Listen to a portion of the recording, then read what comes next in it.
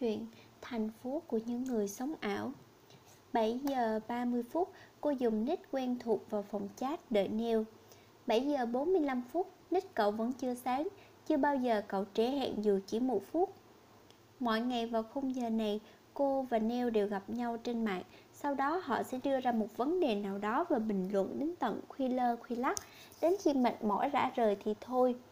Thế nhưng bây giờ ngoài dòng chữ xin chào của cô hiện lên trên màn hình chat, cô không còn thấy bất cứ dòng chữ nào nữa. Rời bàn học, cô đến bên tủ lạnh lấy một chai nước suối rồi trở về vị trí cũ. Vừa uống vừa ngẫm nghĩ, cô còn nhớ có lần Neil từng nói, nếu một ngày tớ trễ hẹn với cậu, nghĩa là tớ có chuyện quan trọng, tớ cần phải suy nghĩ, bình tĩnh đối diện với cậu. Biết Neil gần 5 năm, tối nào cô cũng online sớm vì cậu không muốn cô phải đợi. Chuyện quan trọng mà cậu nói ắt hẳn có liên quan đến cô, nhưng đó là chuyện gì thì cô không đoán ra được. Trong lúc đợi, cô đăng một status lên tường nhà mình và nhận được rất nhiều like. Cô di chuột dạo quanh nhà người này, địa điểm nọ, để lại vài câu comment giết thời gian. Bỗng dưng tay cô ngừng lại ở một nick mà khá lâu rồi cô quên bẵng mất, là mối tình đầu của cô năm cô 20 tuổi. Mỗi khi nghĩ về người cũ, trong tiềm thức của cô luôn mang cảm giác sợ hãi, trái tim run rẩy. Cô quờ quạng tìm chai nước suối, không may rơi xuống, nước lên láng khắp nhà. Cô vội lấy khăn lau. Anh nói cô còn thơ ngây, không biết cách yêu nên quyết định chia tay. Không biết cách yêu ư, nhưng sau khi xa anh, cô lại buồn và nhớ nhung như vậy. Cô nhắm mắt nhấn chuột vào nick người cũ. Quả đúng là như cô nghĩ, họ đã cưới nhau. Ảnh cô dâu chú rể với những nụ cười duyên dáng đập vào mắt cô, lòng cô dần chìm sâu dưới đáy đại dương. Hồi lâu cô bình tâm trở lại, quay về phòng chat tiếp tục đợi Neil. Thành phố này có người hạnh phúc, có người cô đơn, tìm niềm vui thường nhật bằng việc lang thang trên mạng mỗi ngày 3 tiếng, gặp gỡ, nói chuyện, hiểu được cảm xúc của nhau qua những dòng entry ngắn. Cậu thất tình à, tớ cũng vậy, cùng cảnh ngộ thôi thì kết bạn nhé. Vậy là xong một ngày. Cô và Neil quen nhau khi họ vừa tròn đôi mươi, xuân xanh phơi phới, nhưng khi ấy trong tim mỗi người đều mang một vết thương lòng. Họ cứ sống như thế, ngày này qua ngày khác, tháng này qua tháng khác, dần quên lãng cuộc sống thực tại. Đến một ngày, con người cô đơn kia đã không còn để tâm đến những nỗi đau nữa. Cô ấy nhận ra là một điều, để chữa lành vết thương, cách duy nhất là đối mặt với nó. Cô và Neil bây giờ đã bước sang tuổi 25. Neil nói, chúng ta nên học lại cách yêu đi cậu ạ. Chúng ta đã quá mất nhiều thời gian ngu ngốc cho những cuộc tình chớp nhoáng rồi. 3 ngày liên tiếp, Neil không lên mạng. Ngày cuối cùng của tháng 4, cô đọc được những dòng entry của cậu.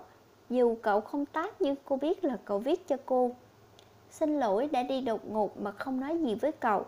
Tất cả là vì tớ thích cậu. Tớ sợ đối diện với điều này, sợ mình mềm yếu khi cứ tiếp tục nói chuyện với cậu. Thứ lỗi cho tớ nhé. Cô thẫn thờ rất lâu, đọc đi đọc lại mấy dòng ngắn ngủi ấy. Nghiền ngẫm cuối cùng cô cũng đã hiểu ra câu nói mà Neil từng nói. Nếu một ngày tớ trễ hẹn với cậu, nghĩa là tớ có chuyện quan trọng, tớ cần phải suy nghĩ, bình tĩnh đối diện với cậu. Giờ thì cô đã biết chuyện quan trọng Neil đề cập đến là chuyện gì. Nước mắt cô đột nhiên ứa ra. Sau khi Neil biến mất, không một lời tạm biệt, dù lý do là vì cô đi chăng nữa, cô có bạn mới.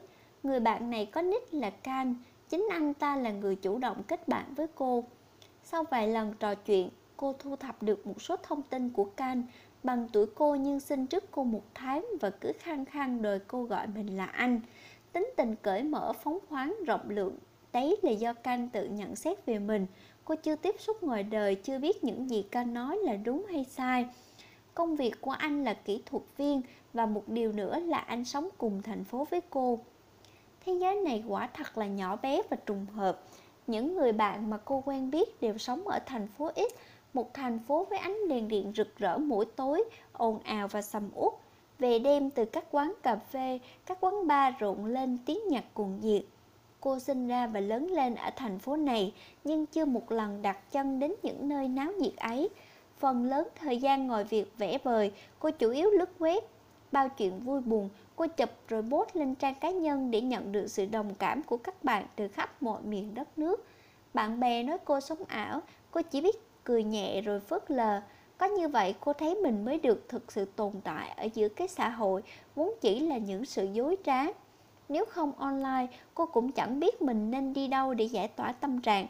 Cuộc sống bình lặng quá, cô sợ mình sẽ hóa thành người vô cảm, không còn cảm biết đến yêu đương là gì. Trong list friend của cô, có những người cô chưa hề nói chuyện lần nào, nhưng cũng có vài người từ lúc quen cô đã kết thân với họ, mở ra một tình bạn lâu dài. Một tối bình yên 3 ngày trước, Can đột nhiên đề nghị, chúng ta gặp nhau đi. Em chưa sẵn sàng, cô đáp. Tụi mình quen nhau cũng lâu rồi, em còn ngần ngại gì nữa, hơn chúng ta lại ở chung thành phố mà. Cô đọc dòng chữ hiện lên trong khung chat, bất chợt không biết phải gõ gì. Em cần thời gian. Hồi lâu sau cô gõ từng chữ, tốc độ đánh chữ của cô rất chậm. Vậy cho em một ngày thôi. Sau một ngày, cô đồng ý gặp Can tại quán cà phê gần ngay trung tâm thương mại thành phố. Không quá khó để họ nhận ra nhau vì cả hai đều đã xem hình của đối phương trên ảnh bìa tường nhà họ. Ngoài đời thường, Can kiệm lời, anh chỉ nói những gì cần nói và luôn khiến cô cười. Đôi lần nhìn sâu vào đôi mắt của Can, cô cảm thấy quen thuộc. Dường như cô đã từng nhìn thấy đôi mắt thâm thẳm ấy ở đâu rồi, nhưng lại không tài nào nhớ ra nổi. Nửa năm sau, Can ngỏ lời yêu cô chấp nhận không một giây suy nghĩ. Vì cô đã phần nào hiểu hết con người của anh, chính trực và đứng đắn. Dù bận cách mấy cũng luôn nhắn cho cô vài tin, hỏi cô ăn uống gì chưa, mùa đông đến rồi nhớ mặc thêm áo đi tất vào nhé. Những lời quan tâm nhỏ nhặt thôi cũng làm tim cô xao xuyến. Dường như khi lớn lên qua thời gian, con người càng trở nên cứng cáp hơn, và nhờ vậy họ yêu một ai đó cũng khác so với thời niên thiếu bồng bột nông nổi. Cô bắt đầu làm cơm mang đến văn phòng của Can. Cô đợi đến khi nào anh ăn xong rồi mới xách về. Tình yêu giữa họ nhẹ nhàng không cách trở, vậy mà không hiểu sao mỗi lần ngồi đối diện với Can, cô lại nghĩ tới một chàng trai khác tên là Neil, chat với cô gần 5 năm. Khoảng thời gian khá dài nhưng Neil chưa một lần yêu cầu cô gặp mặt.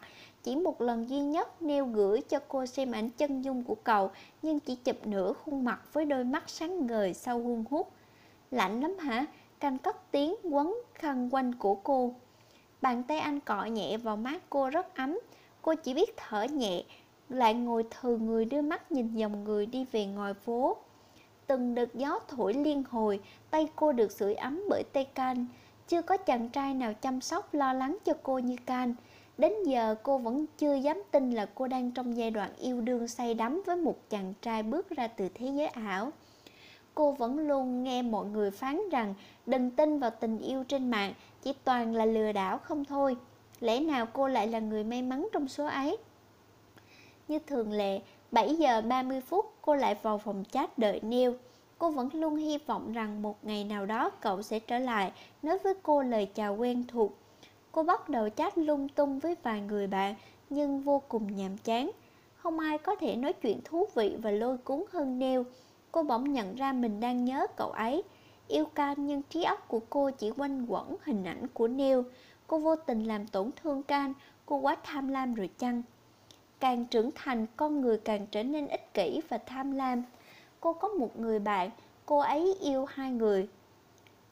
Một người ở bên khiến cô cảm thấy yên bình, một người mang đến cho cô nụ cười.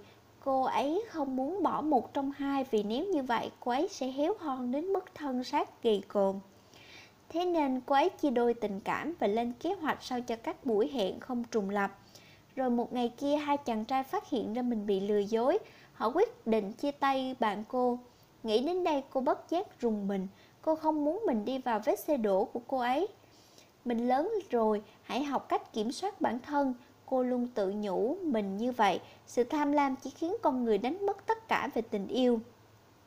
Một bạn chat có nick là Giọt Sương Đêm hỏi cô, tại sao cậu lại là một cái cây chẳng thể ra hoa? Giật mình vì dòng chữ hiện lên trong khung chat.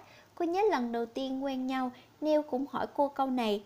Một luồng khí lạnh từ đâu lan ra khiến cả người cô đột nhiên tê buốt. Đã mấy lần cô trộm nghĩ có lẽ nào Neil đổi nick và muốn trêu cô. Vì thế cô run run hỏi, cậu là Neil? Là ai cơ? Người yêu của cậu à? Câu trả lời làm cô thất vọng. Ngày cô chào đời, mẹ cô xuất huyết não mà qua đời. Ba cô nghĩ rằng tại cô có mặt trên thế gian này nên vợ ông mới chết. Ông tỏ ra lạnh nhạt với cô, thường xuyên mắng nhiếc cô dù là có bất cứ chuyện gì. Không hiểu sao vì mình lại bị mắng oan. Cũng vì cô mà anh trai cô suýt ngồi tù. Cô mang đến không ít phiền toái cho gia đình mình và hàng xóm láng giềng. Mọi người gọi cô là sao chổi.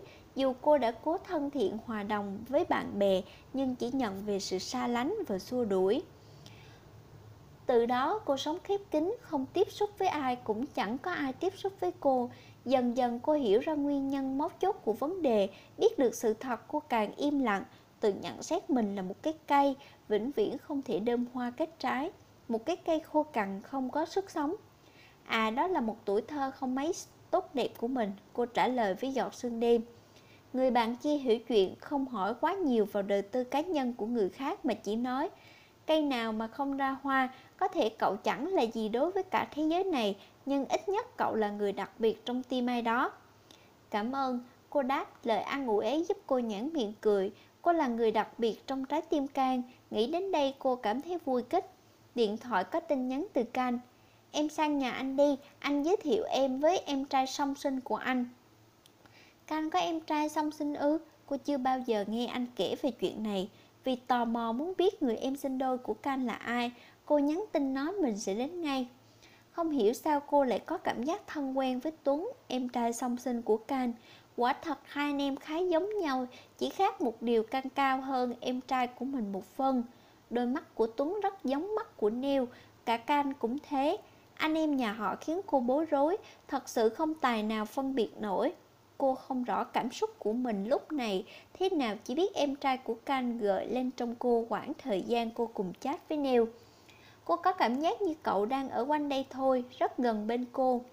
Tuấn nói kèm theo một nụ cười ngọt ngào. Chị dâu chào chị. Giọng nói cậu ngân nga như tiếng chuông giáo đường đánh nhẹ vào tim cô. Bất giác cô không biết phải nói gì, cứ đứng ngay người ra đó. Em sao thế? Căng đẩy nhẹ vai cô. Tuấn chào em kìa. Cô sực tỉnh lắp bắp.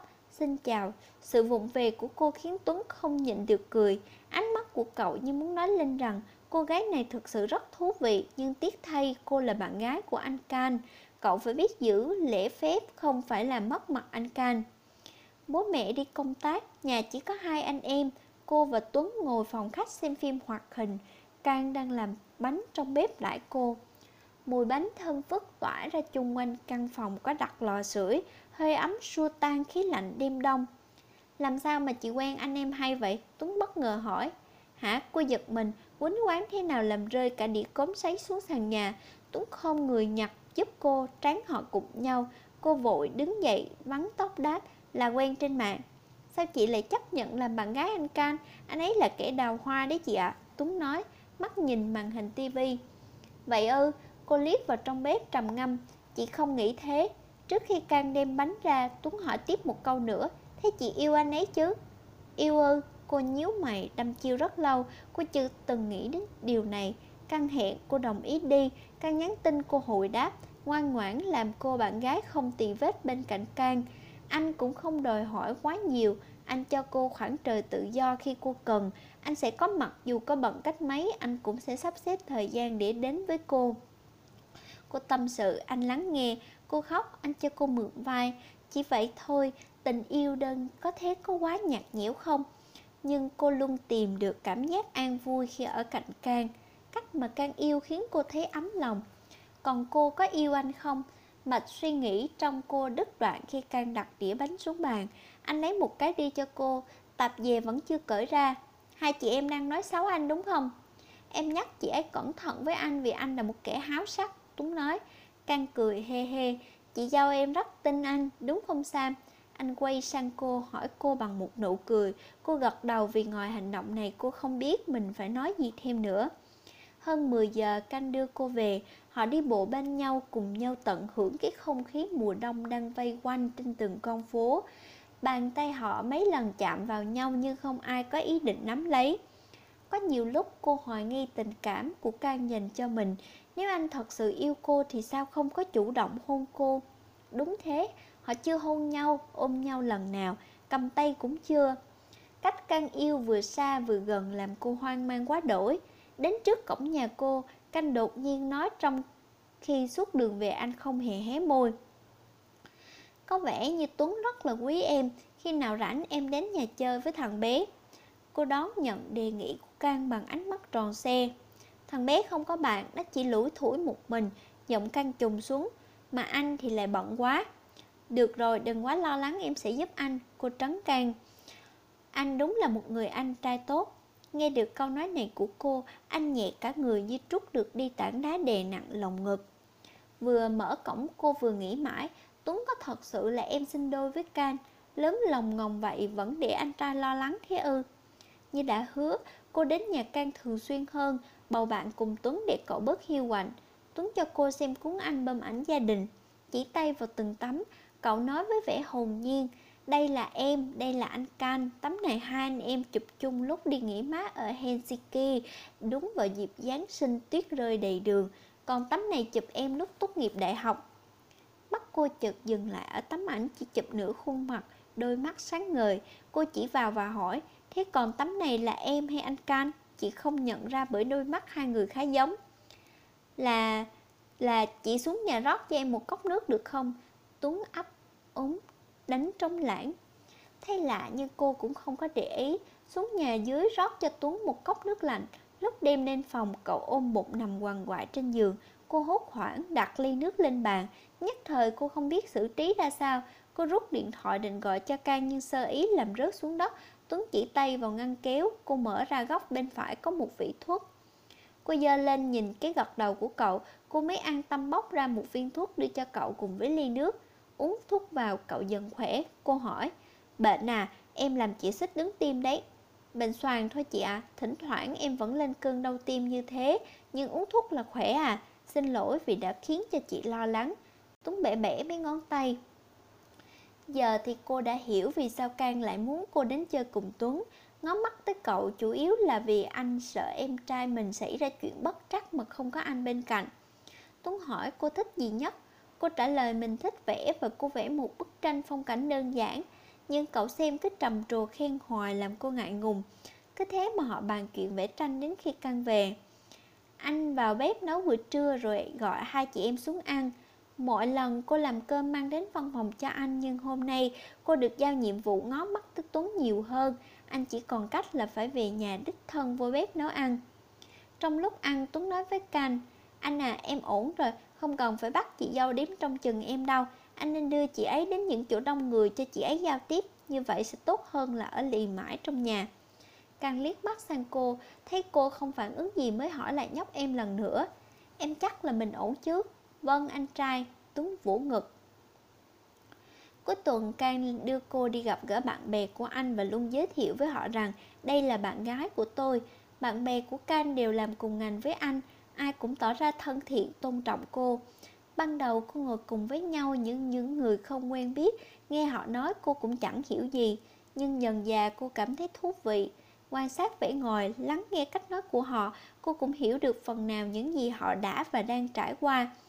Cuộc đời mỗi người không có giống nhau, những chuyện họ trải nghiệm cũng hoàn toàn khác nhau.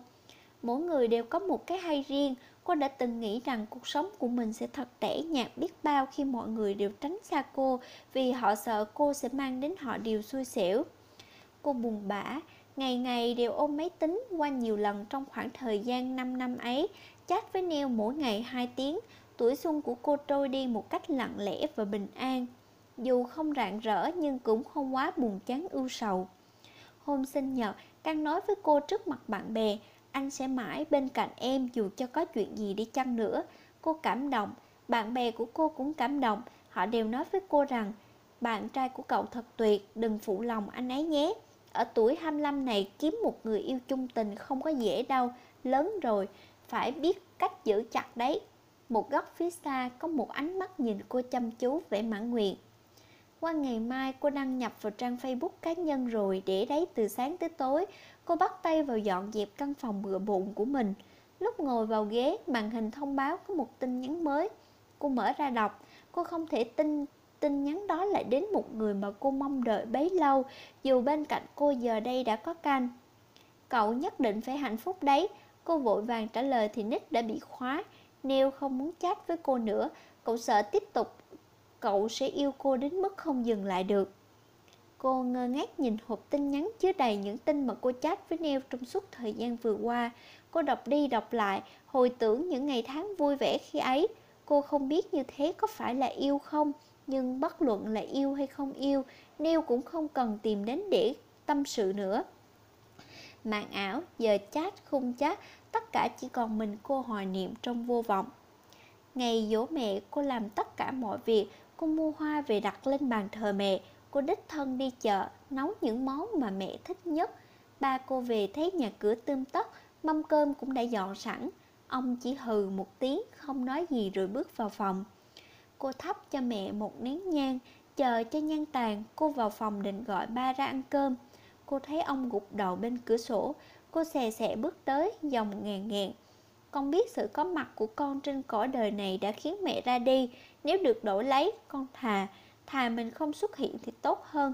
Ba cô quay lại, ôm đứa con gái lớn ngọng ngọng vậy rồi mà vẫn còn biết ước. Là ba đã sai, là tại ba. Ông lặp đi lặp lại câu này không biết bao nhiêu lần. Khóc cạn nước mắt, ông vuốt tóc con gái. Từ giờ trở đi, gia đình ba người chúng ta sẽ sống hòa thuận với nhau. Buổi tối đó, cả nhà cô quây quần, đầm ấm bên mâm cơm giỗ mẹ. Đã lâu rồi cô không được nhìn thấy nụ cười của ba, cũng lâu rồi không được thấy trong vẻ phấn khởi trên gương mặt anh trai. Cô chợt hiểu ra chỉ cần tự nguyện trao đi yêu thương sẽ tìm thấy niềm vui cho bản thân. Một buổi sáng vừa thức dậy, cô nhận được điện thoại từ Can. Giọng anh đứt đoạn: Tuấn nhập viện, em có thể đến được không? Em trai song sinh của Can nhập viện rồi ư? Cô ngớ người ra một lúc lâu rồi vội vàng thay y phục đến bệnh viện nhanh nhất có thể. Tới nơi, cô nhìn thấy Can đứng tựa vào tường ngoài phòng bệnh, vẻ âu lo ngập đầy trong đáy mắt. Cô bước đến thật khẽ, lại gần anh cũng không nói gì. Tuấn mắc bệnh tim bẩm sinh, bệnh càng lúc càng nặng. Có lẽ Can bỏ lửng từng câu nói và cô cũng chẳng cần anh nói nốt vế sau. Cô định an ủi anh vài câu nhưng mở miệng ngay lúc này, dù là ý tốt, cũng chẳng khiến anh vui được. Cô mở cửa phòng, Tuấn đang nằm im thiêm thiếp trên giường, đôi mắt nhắm nghiền. Đây là thời cơ tốt để cô có thể ngắm cậu một cách bình thản như chiêm ngưỡng những vì tinh tú qua kính hiển vi. Cô thốt lên khe khẽ, cậu ấy thật sự rất giống một người. Càng nhìn sâu vào đôi mắt đang lấy kia, sự hồ nghi trong cô càng tăng lên. Một cuộc gọi từ phía thầy giáo dạy vẽ của cô nói rằng tranh của cô sẽ được trưng bày ở phòng triển lãm. Và hôm ấy có rất nhiều người đến xem. Họ đứng tụm túm vào một bức treo trên cao, tỉ mỉ quan sát và bình phẩm. Chỉ là bức tranh đơn giản cô vẽ vì gia đình mình. Ba người ngồi bên nhau trong bữa cơm tối, nụ cười tỏa sáng trên môi. Chẳng có gì nổi bật nhưng ai cũng gật gù khen. Ít nhất thì mình cũng mang đến niềm vui cho người xa lạ qua một bức tranh, cô thầm nghĩ.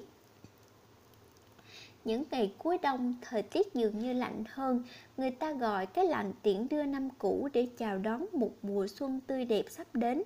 Cô mang trái cây vào viện thăm Tuấn. Cậu không ở trong phòng. Trên giường là chiếc laptop đang hoạt động. Theo quán tính, cô liếc vào trong.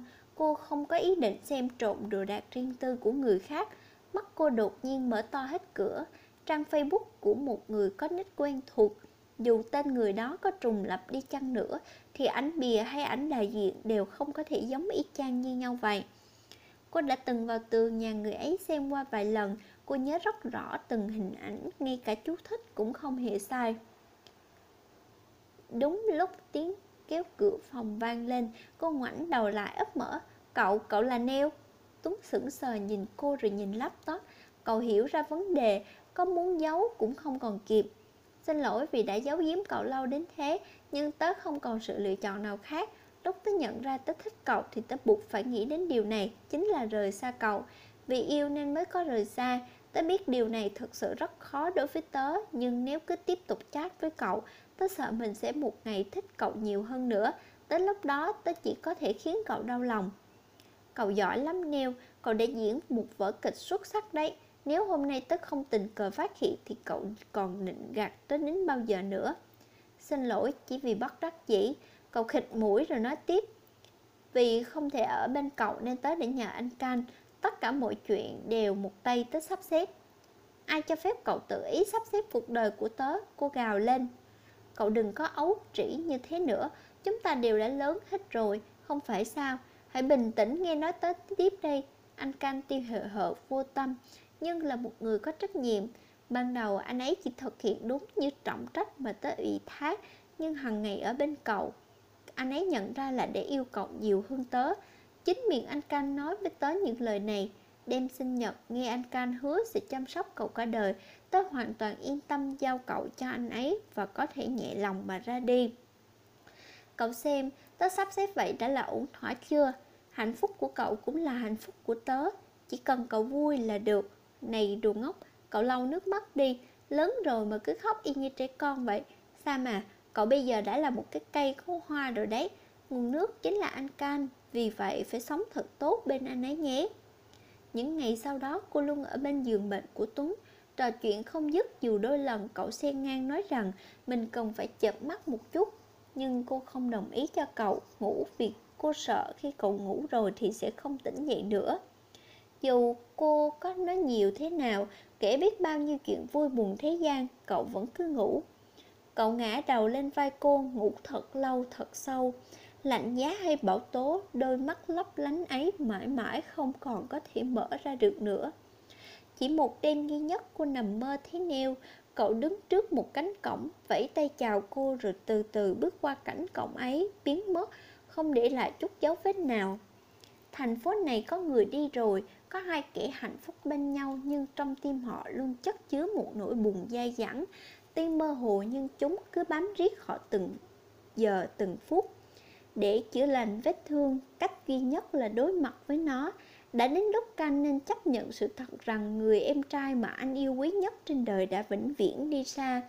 Còn cô cũng đối mặt với hiện tại rằng cô đã mất đi người bạn chân thành bước ra từ thế giới ảo. Có lẽ bài học mà tất cả chúng ta ai cũng đều được lĩnh hội sáng suốt nhất ở tuổi 25, đó chính là học cách cho đi để nhận về hạnh phúc.